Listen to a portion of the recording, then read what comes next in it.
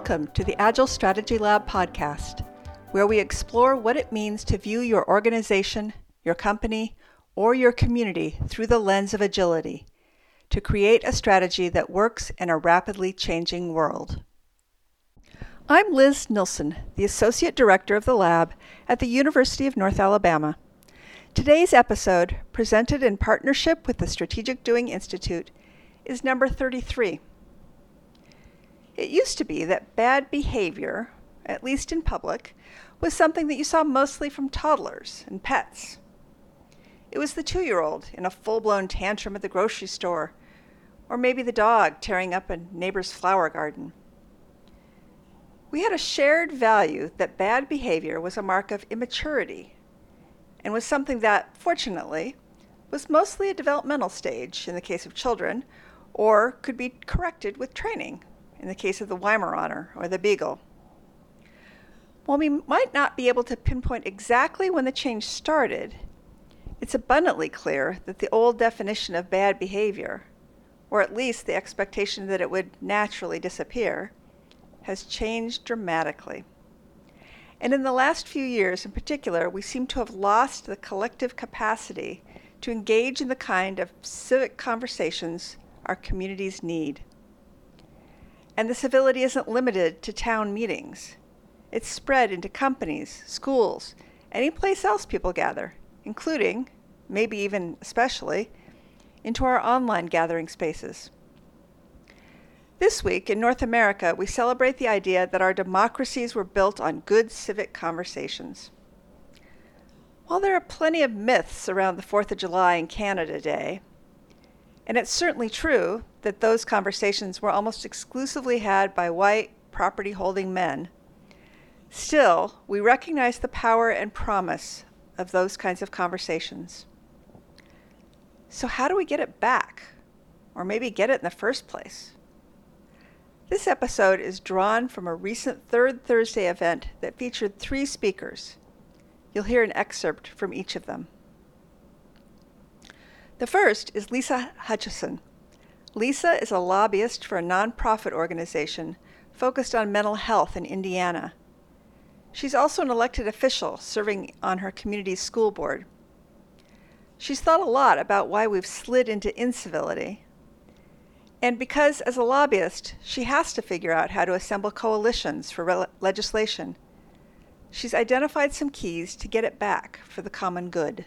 The founders of the Institute for Civility in Government say that civility is claiming and caring for one's identity, needs, and beliefs without degrading someone else's.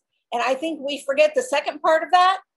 You know, we're all about claiming and caring for our own identity and our own needs, but we forget that in the process, we cannot degrade someone else. And when I did a cursory glance on Google about civility in politics, there were 5.5 million results in 30 seconds that came up. So obviously this is a topic that a lot of people are concerned about.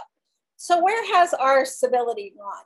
And I can say, after having been a lobbyist for over a decade, I have seen the best of people and I've seen the worst of people when it comes to engaging in civil discussions about policy. I don't know if any of you remember this Depeche Mode song, but they gave us a good life lesson in the 80s. People are people, so why should it be that you and I get along so awfully? And I think that's true, unfortunately, in a lot of situations, especially politics. So why is it so difficult for us to be civil when we're engaging in politics? I think a lot of it has to do with social media. I like to call it in social media sometimes. You know, on Twitter, Facebook, Instagram, anyone can say anything they want to say any time of day or night, and they don't have to worry about, you know, even being known sometimes. There are people who have, you know, aliases and aren't even who they say they are on social media.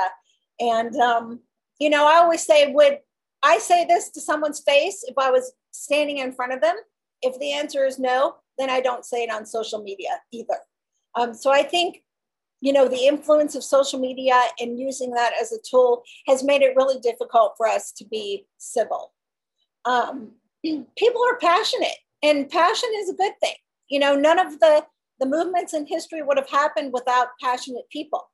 But I think, unfortunately, sometimes it's the loudest voices that get heard, and the ones that make the most noise, whether that's good or bad, are the ones who get heard. And in my profession, lobbying, you have lawyers who are highly paid to make a lot of noise. I'm not one of them. I'm not a lawyer, and I'm not highly paid working for a nonprofit, but they are, and they're the ones that usually get heard first a lot of times.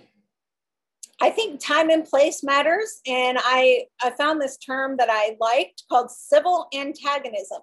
It's fine for us to be that other voice and push back against things, but I think we have to do it in a civil way. And I think context matters. When someone appears to be uncivil or rude sometimes, whether it's during a committee meeting or on, the floor of a chamber, or during a debate, sometimes that's not a true reflection of who they are. Sometimes it is, but sometimes it isn't. And then the golden rule, we all learned that growing up, but it takes two of us to create a civil environment. Relationships matter when it comes to politics. From my own personal experience, I can tell you that this has been the thing that I have learned the most as a lobbyist. So politics is not all kumbaya. We're not all going to agree and hold hands and everything's going to be fine and dandy. But what is important, again, is that we build relationships. We are all human beings.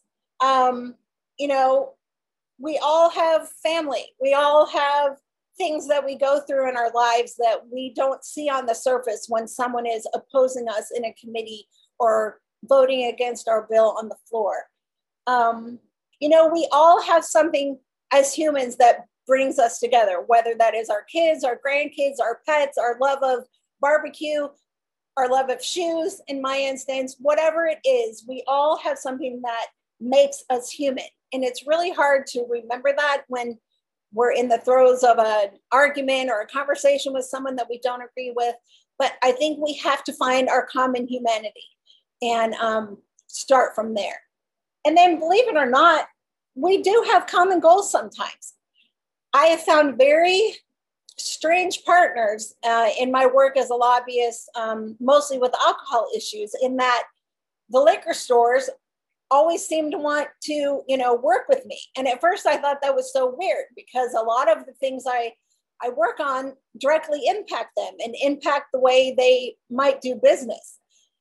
But when it comes to things like mandatory carding for everyone, because their employees have to be 21, they found it easier to just card everyone in their stores as a volunteer policy, because it took all the guesswork out of their clerks having to make age determinations, which I'm terrible at as well. So that was a common goal when we passed that bill. They wanted it for a different reason than I did, but that's okay. We still had a shared goal. The other thing I would like to highlight is the zero-sum myth. I think a lot of us have that feeling that it's winner take all. If I don't get everything I want, then I'm walking away.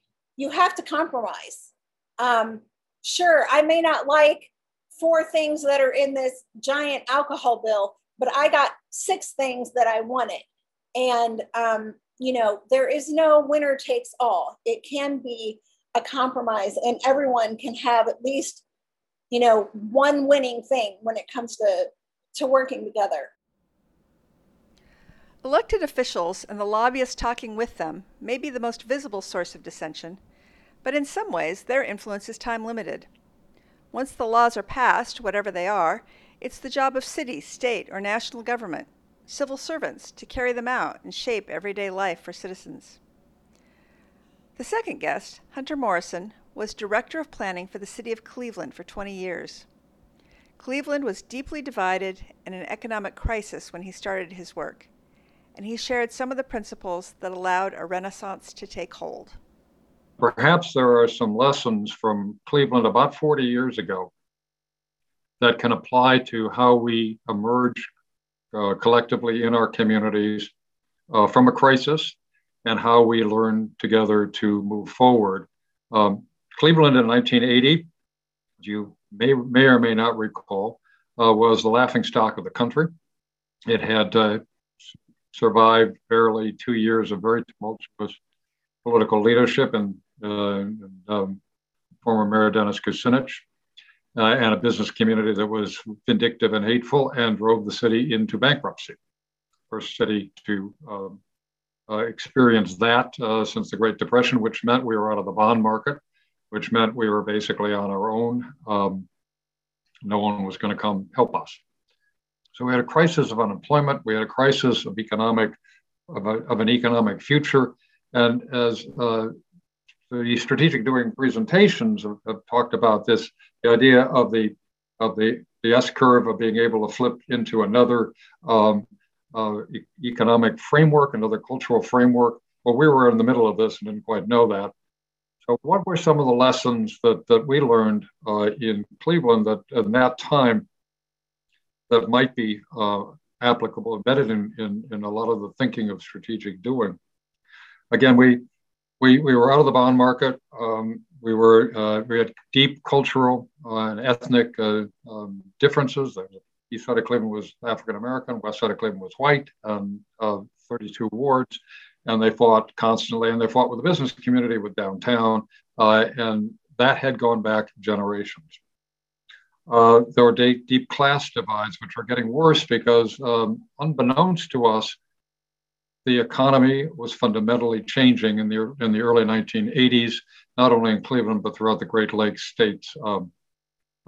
Fortunately for the city, George Voinovich, who had been the lieutenant governor and a county official, agreed after being recruited to run for mayor, and he ran for mayor on a platform of "Together we can do it." He had other mantras that he brought and that we all, as young staff people, learned how to recite, and that is, do the doable. Now that's a Zen-like expression, do the doable. Well, what is do? What is doable? And how do we determine what to do and how do we do it? That became something we kept working with. Well, many of the principles of strategic doing reference how do you come collectively to the decision of what's achievable, impactful, and how do you actually set about moving from the ideation to action. But we all learned do the doable, do more with less. In fact, when he retired from public life, all of his staffers from his different lives came together in Columbus, and we sort of had a recitation of these phrases. Other phrases that worked were doing what you can with what you got and disregard the rest. Do what you can with what you have and disregard the rest. Okay. What are your assets? You ask those questions. What can we work with? What do we have left on the table? We're bankrupt. Remember, we're out of the bond market.